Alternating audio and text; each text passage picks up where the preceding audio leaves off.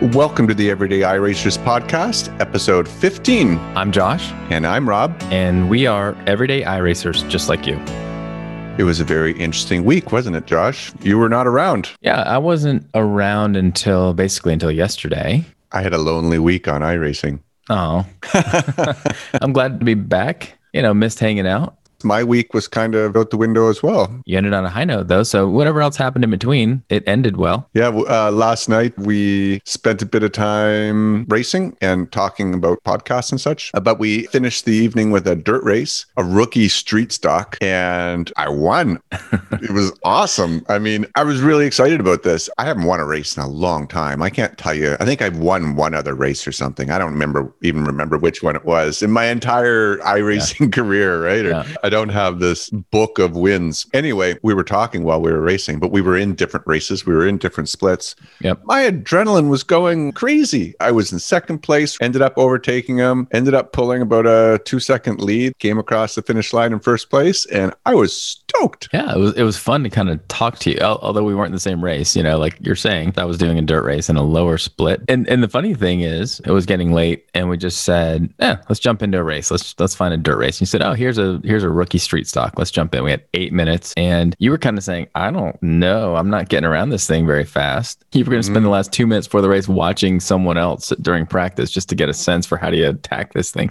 You went out and won it. So well done. It was good fun. And in that same race, I think I had my best dirt finish ever, maybe. I got third. So I had fun too. Well, one of the things that I find exciting about this is that they are rookie races or D-class races, but I mean, they're not A-class IMSA races and that kind of stuff. And I had more adrenaline going in my rookie class race last night than any of these other big races in a long, long time. The service is spectacular, the entire spectrum of license classes, So I'm learning. It's a lot of fun. Yeah, the iRacing service just has this kind of breadth and depth of different race classes, different skill sets, but you're with your people, right? You're supposed to be with the rookies in the D class and dirt right now because you're just getting started. I don't know that you have declared that you're going to be, iRacing world champion, but it's pretty fun. It's an entertaining way to spend time. And the other thing, it kind of reminds me of when we started and we were jumping into the BMW 12, which we finally figured out the 12 stands for 12 minutes. You just jump in, you go, you have fun, and it's over. On to the next. Last night, I beat my peeps. Your people. My people. So that was last night. The rest of my week, though, was pretty dry on the iRacing front. You were not around. I hurt my back, so I wasn't sitting down in my sim rig very much. So I took a few days off, and then I also received my VR headset while you were away. And obviously, the second it showed up, I had to unbox it, put it on my face. Of course. So see fish swimming around in my living room, all that kind of stuff, right? So how did that go? What was that first impression, pulling it out of the box? All right. We both ordered these VR sets. I was kind of hoping that we would have a mutual unboxing and sort of review together as we went through this. But that's not how it panned out. You got yours first. You couldn't wait to try it on. You got some first impressions. Then you went away. I got mine. I put mine on. I had my own first impressions, but I wasn't able to take advantage of you to help me with settings and all that kind of stuff. I had to use YouTube for that. But anyway, I got it on Wednesday afternoon. I plugged it in, got some things set up, downloaded it, and went into the basic stock Microsoft aquarium kind of thing where a whale swims by you and stuff. And it was amazing. I mean, it is crazy.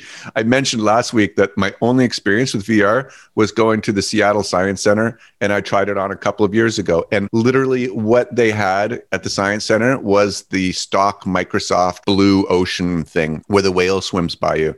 So this is what I was doing in a science center 2 years ago. And I did the exact same thing in my living room. And my wife was cleaning out stuff in the garage or whatever. And I said, come on in, you need to try this. And she put it on. And she's pretty skeptical about a lot of this tech stuff. Yeah. She doesn't really have much interest in it. So she put the headset on and she was just in giggles. She was like, this is incredible. And then she was, looking at the fish and all that kind of stuff. I mean, it's a pretty cool experience. Yeah. But. And it is. And that gee whiz. And I remember kind of saying last week, hey, you're going to have your family down around your rig, just trying stuff out, just putting that headset on for that wow moment of VR. Yeah. So it sounds like you'd have experienced a little bit of that. Oh, yeah. Everybody took advantage of the party trick component of it, and it is pretty amazing. Then I plugged it in to iRacing, and That's a deep sigh. What happened? First, I just want to say that whether you like the VR or you don't like the VR, it's incredibly subjective. So for me, when I put it on, the issue was clarity. It wasn't as clear as I really wanted it to be. There's no question that it is really, really cool. The 3D component of it, the depth is amazing. I mean, even before you roll away in the car, you're just sitting in the cockpit of the car and it's awesome. The inside of the cars are incredible. You know, all the switches and everything everywhere, and you're looking around the car. That was really, really cool to me. Isn't it amazing? Yeah, the lighting inside the car and just the detail. Looking at the steering wheel, like I have that the Lamborghini GT3 car, and looking at that steering wheel, I almost just sit in the pit sometimes and just stare at the steering wheel and turn it and look at the knobs and just how it's got some neon on it. It kind of glows, and that's just the steering wheel. There's all kinds of gadgets and boxes and wires, and they're all brought to life inside that car. So there's a common complaint with the VRs. Some people are saying, oh, it doesn't have the field of view that you would get if you had like triple screens or something like that. That didn't bother me one bit. I'm not worried about a little more narrow field of view. My viewpoint on it is if I was in a real car, if I was wearing a racing helmet and sitting in a car, my field of view is not as wide as my triple screens are right now. So yeah, it's almost like having blinders on to some degree and with a race helmet. Yep. So that didn't bother me very much. And then there was to talk about the sweet spot. There's this like narrow window in your field of view, which is nice and crystal clear. And then it starts to get foggy a little bit on the outside. Here's where my problem lies. It was blurry all around. And the issue is I wear glasses. I think this is the issue. So I take my glasses off and then I put the VR headset on and, you know, it's just not crystal clear. So I took a pair of reading glasses, put them on, and then put the VR headset on, and you know, they're kind of touching the lenses and stuff. So it's not a long-term scenario. And it improved a bit. Apparently you can buy like prescription lenses to sort of little caps to put on the lenses inside the VR headset.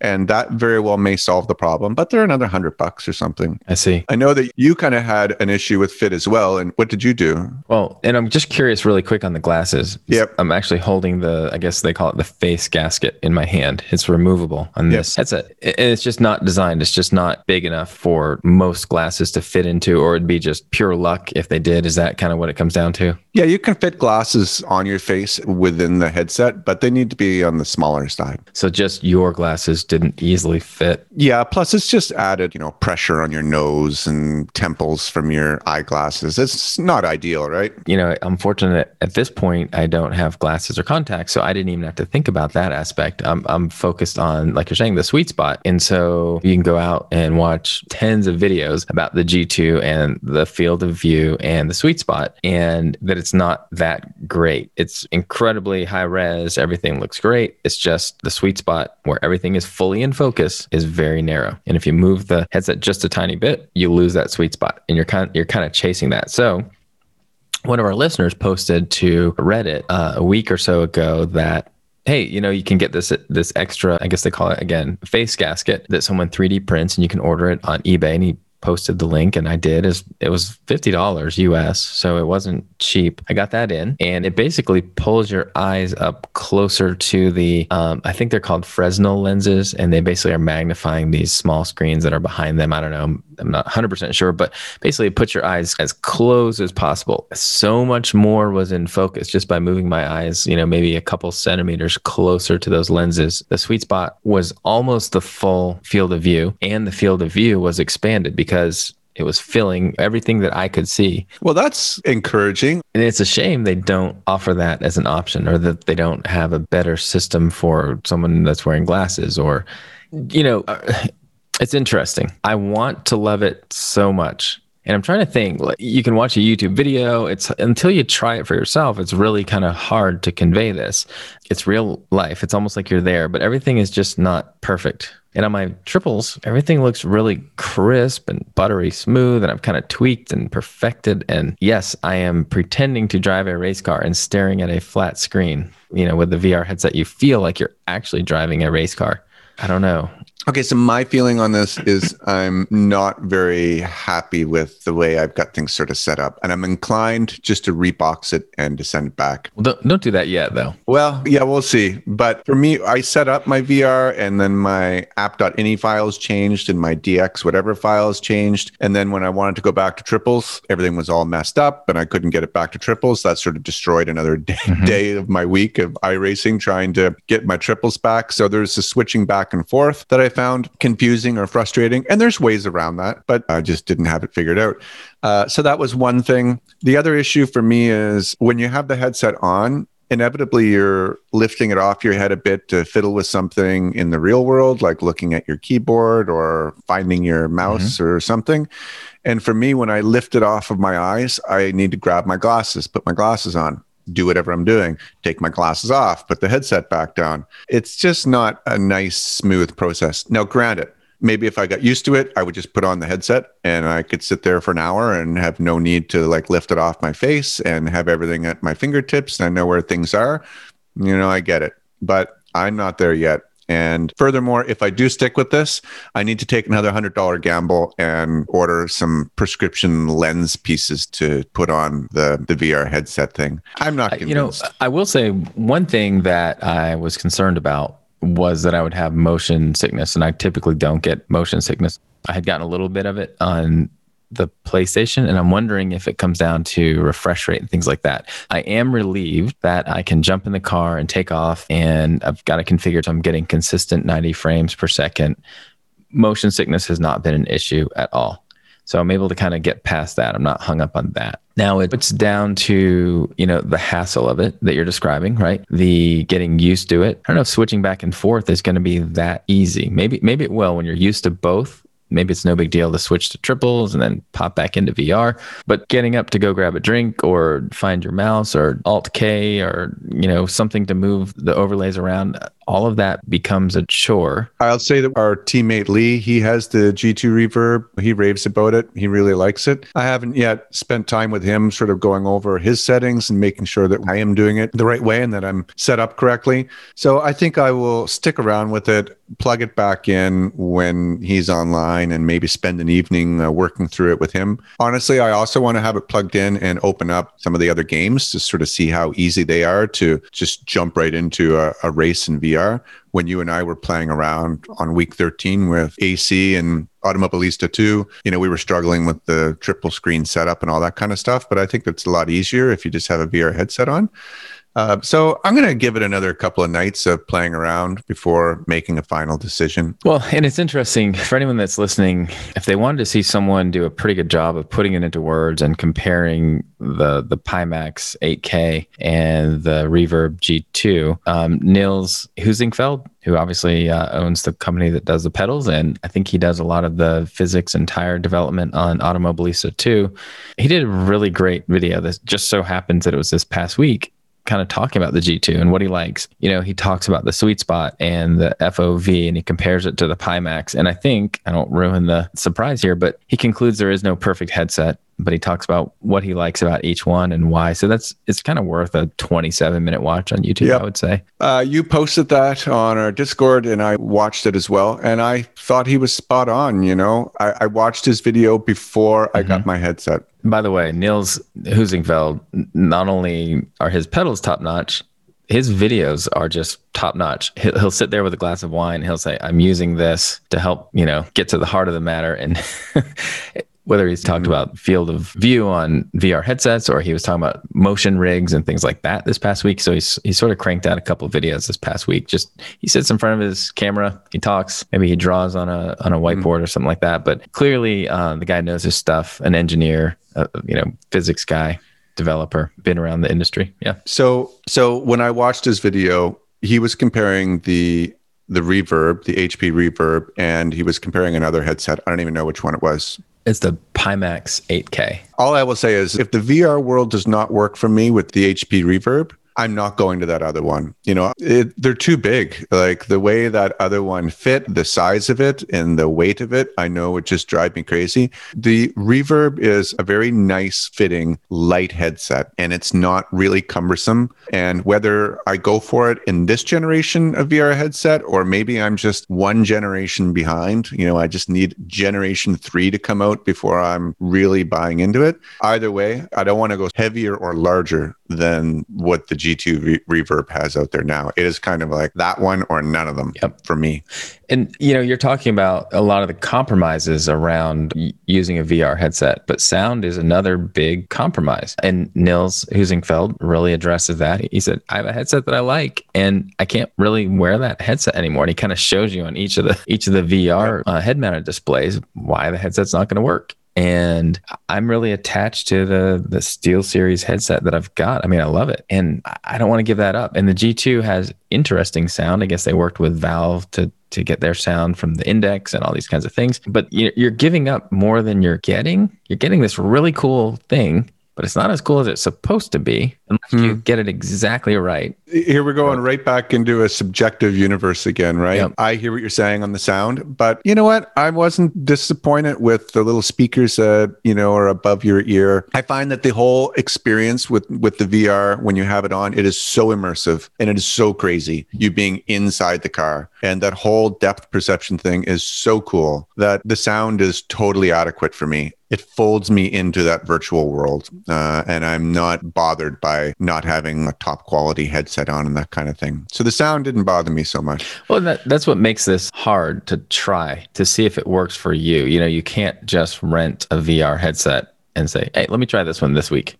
And no, not that one. Let me exchange that and get it. You can't really do that with a $600 or $1,000 VR headset. And so you kind of have to take a plunge. Hope it works. Hope you've listened to enough podcasts or watched enough YouTube videos that you understand what you're getting into and the limitations and the pros, which are many as well. For some reason, we're kind of focused on the negative. But then the immersion, I guess. You can sum it up in one word, immersion. Then the cons, you can kind of go on and on and on for about 30 minutes. I think that's probably why we're going on and on for 30 minutes. In short, I find that, you and I are very much into the rig stuff, the screens or the sound and in the immersion. So that's what we really enjoy.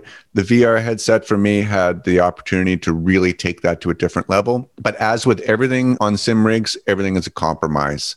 You can go for 1440 screens, but then your frame rate's going to drop. So do you want to sacrifice the FPS for the nicer screen? There's always compromise. Do I spend money on this or do I spend money on that? Is the $150 better to buy a transducer or better to get a shifter or something, right? And I kind of feel like the VR is a giant compromise as well. Do I go for a little bit less quality sound, but way better visuals and depth? And it's just up to every individual person to sort of decide whether or not you're willing to make those respective compromises. Today, for me, I'm not so sure I'm ready to make all those compromises. And it's just kind of the convenience thing that's got me right now. Well, the convenience thing and the clarity thing. But I got to think that I could probably fix the clarity issue. I'm not so sure yet, though. We'll spend an evening with Lee and get some settings squared away, make sure I'm on the right path, and then we'll make a judgment call. Yeah. And like you said, Lee spends almost every evening fully immersed in VR while we're racing, except for endurance races. One of our other teammates, Marcelo, has VR and went back to triples. And I remember when he first said that, I was kind of thinking, wait, if he had VR, why would he ever go back to triples? It's amazing, isn't it? And it is. But I can kind of see why someone would try it out and say, it's not going to work 100% for me at this point in time. But I can also see why someone would say, I'm never going back. So watch a bunch more YouTube videos. If you're out there listening, decide if it's for you. You can always sell it on eBay, or if you buy it at the right place and return it within a week, you probably can do that. So probably to be continued on the VR, but that's kind of where we are after roughly about a week each. We've talked a little bit about sound, and I know here on the podcast, the graphics are a recurring theme and sound may come up a little bit when we talk about other sims. The iRacing sound is good. I haven't had the privilege of driving around the track in a 911 RSR GTE car in real life, so I don't know exactly what it sounds like. There are YouTube videos of drivers doing that. It always sounds a little bit more raw, maybe. But I noticed that there was a discussion this week on the iRacing forums. It kind of spilled over into Reddit around sound. And there's a developer on the iRacing staff. He goes by Aussie Greg Hill, like Australian. And sounds like he's sort of one of the head sound engineers potentially, just based on his comments. I guess I was glad. He said he doesn't like being second to anybody. And, he was kind of saying, hey, if there's supposed to be more backfires on the Corvette because someone was complaining about it, let's figure that out. Send me a link. Let's see this. And that's the kind of attitude that I think I personally want to hear from an iRacing developer, an iRacing sound engineer. That whole team is sort of just competing, right? They want to be the best. And I think that's what all of us out here are hoping for, that our kind of beloved race sim is, built by people that are pushing every day to make it the best one out there, and that they don't just have their head in the sand and say, it's good enough. So I really kind of like that. But yeah, he talked a lot about the sound, and he basically said, hey, I'm kind of waiting on some smart developers to have some time to kind of help me, continue to evolve the sound. It was really kind of an interesting discussion, a little peek behind the curtain of, what goes on in the iRacing development world.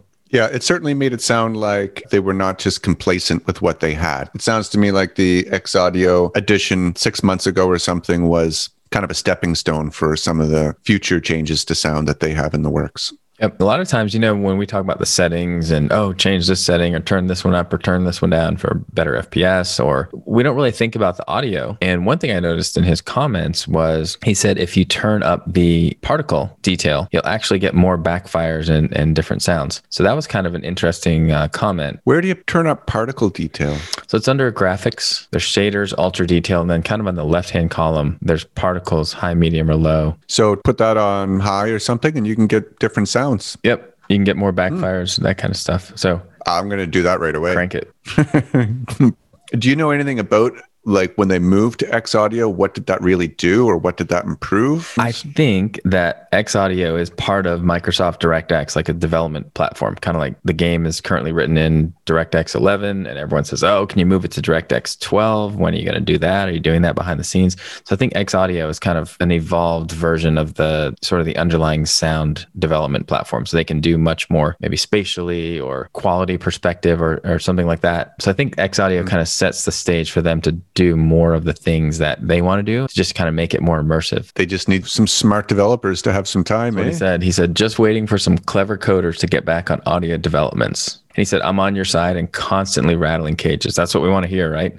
I'm used to being at the cutting edge of sound and have many ideas on the roadmap. I don't like playing second fiddle, not one bit. The end of his post, he made a comment that if you have constructive comments about things you would like to have improved, post them on the iRacing forum, because the developers are always reading them, and that's what really gets the attention of the developers. So the iRacing forum is a good place to go spend some time. 100%. And by the way, the developers post quite a bit, but you'd really have to thread through the forums on iRacing to kind of find it. And so it turns out there's an iRacing dev tracker. The link is tracker.chogger.de. So CHOGGER.de.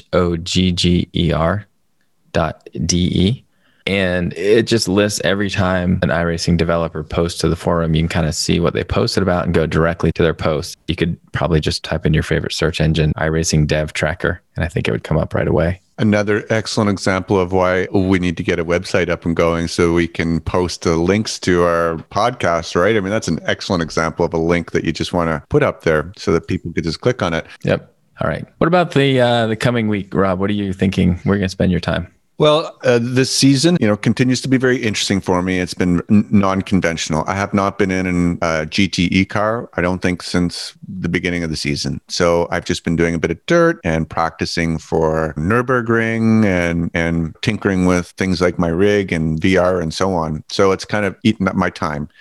This coming week is no different. I see my week doing a bit of dirt because it's fun and short and snappy. I see taking an evening to figure out the VR a little bit more. And really, my focus is going to continue to work on the Nürburgring for the 24-hour, which is in 2 weeks' time. I don't know if I'm going to get there. I have a lot of work left to do, but it is coming together. And I have to say, for months and months, I've wanted to jump in and learn the Nürburgring, because of its history and all that kind of stuff. Now that I'm finally doing it, I'm loving it. It is so much fun. I can't wait to learn it even more, really know like what's coming up next and where I'm supposed to be hitting apexes through the entire course. I'm going to love going in there. Every time the skippies are there, I'll want to race it. I was always the racetrack that I avoided when it came up in a season because I just didn't know it. So it was always like a bye week, whether it was in VRS or skippies or anything. But starting to learn it, it's very enjoyable. Takes a little more concentration to like learn this long track because I'm kind of watching a YouTube video section by section and then getting out on the track, hitting the reset button and going back. So I'm not just doing long laps time and time again, trying to chunk it out. And I'm not, racing as much. Maybe that's why that dirt race last night was so much fun, because I was side by side other people. So it's not kind of the solo mission I've been on at Nürburgring, but really enjoying it and look forward to continuing my efforts and hopefully getting consistent enough to join our team for the 24 in 2 weeks' time. Well, it's interesting. When I first met you about a year ago, there were two tracks that you were kind of focused on as long-term goals, Le Mans and Nürburgring. So here we are a year later, and I think you feel pretty comfortable in the race car and with the sim. And so now you can kind of give the Nürburgring that focus and as you say, just break it into bite-sized pieces and kind of work on it. I still feel like when I go around it, I'm just playing a video game and it's just coming at me and I don't know what's next. But I can tell that there's so much character and that no two turns are the same. And you can kind of get that ingrained into your mind and really enjoy it. I want to get to that place too. I'm starting to think I will not be able to do that in the next 2 weeks, just with things I've got going on, life. But that doesn't mean I won't spend time there with you guys as you kind of continue to learn and get ready for the 24. The thing that I'm excited about this week, for one thing, the GTE cars, the IMSA series is going back to Watkins. I'm not done with Watkins. I've had a ton of fun there over the last, 3-4 months and know the track well. So I'm excited about that. But the thing I'm really excited about is the Indy cars, which I haven't driven except the Indy 500 race. They're going to Barber Motorsports Park. And the reason I think that's pretty exciting is because I am going to Barber Motorsports Park in real life to watch the Indy cars next Sunday afternoon. So I think I'm going to try to run a race or two there. I think it will make the real life race when I'm there in person watching it that much more sort of immersive and feel like I'm part of it. So I'm going to spend a little bit of time this week doing that. That's awesome. Yeah, I'm excited. I'm going to get to see, for anyone that's a NASCAR fan, Jimmy Johnson is going to be racing. I believe he's doing all the road races for IndyCar, so he'll be there for his rookie premiere race. Romain Grosjean, if you're an F1 fan, he's driving across the United States right now in an RV with his wife and kids, and he's tweeting and posting on Instagram and all these kinds of things as he drives, I guess, from the West Coast to the East Coast to Alabama, where Barber Motorsports Park is. He's going to be a rookie, so that's kind of cool. And then all the regular IndyCar drivers are going to be there. So I'm really looking forward to seeing it in real life, and knowing the track from the iRacing world will just make it that much more exciting. All right. Well, that sounds like an awesome weekend next weekend. I wish I could go and do that too. Yeah. So if you enjoyed the show, please hit that follow button wherever you're listening to your podcasts. If you have any comments, just search for Everyday iRacers on Reddit and you can leave your comments there. We will see all of those. If you want to send us an email, our email address is everydayiracers@gmail.com. Yeah, we hope to hear from you and we'll see you on the track.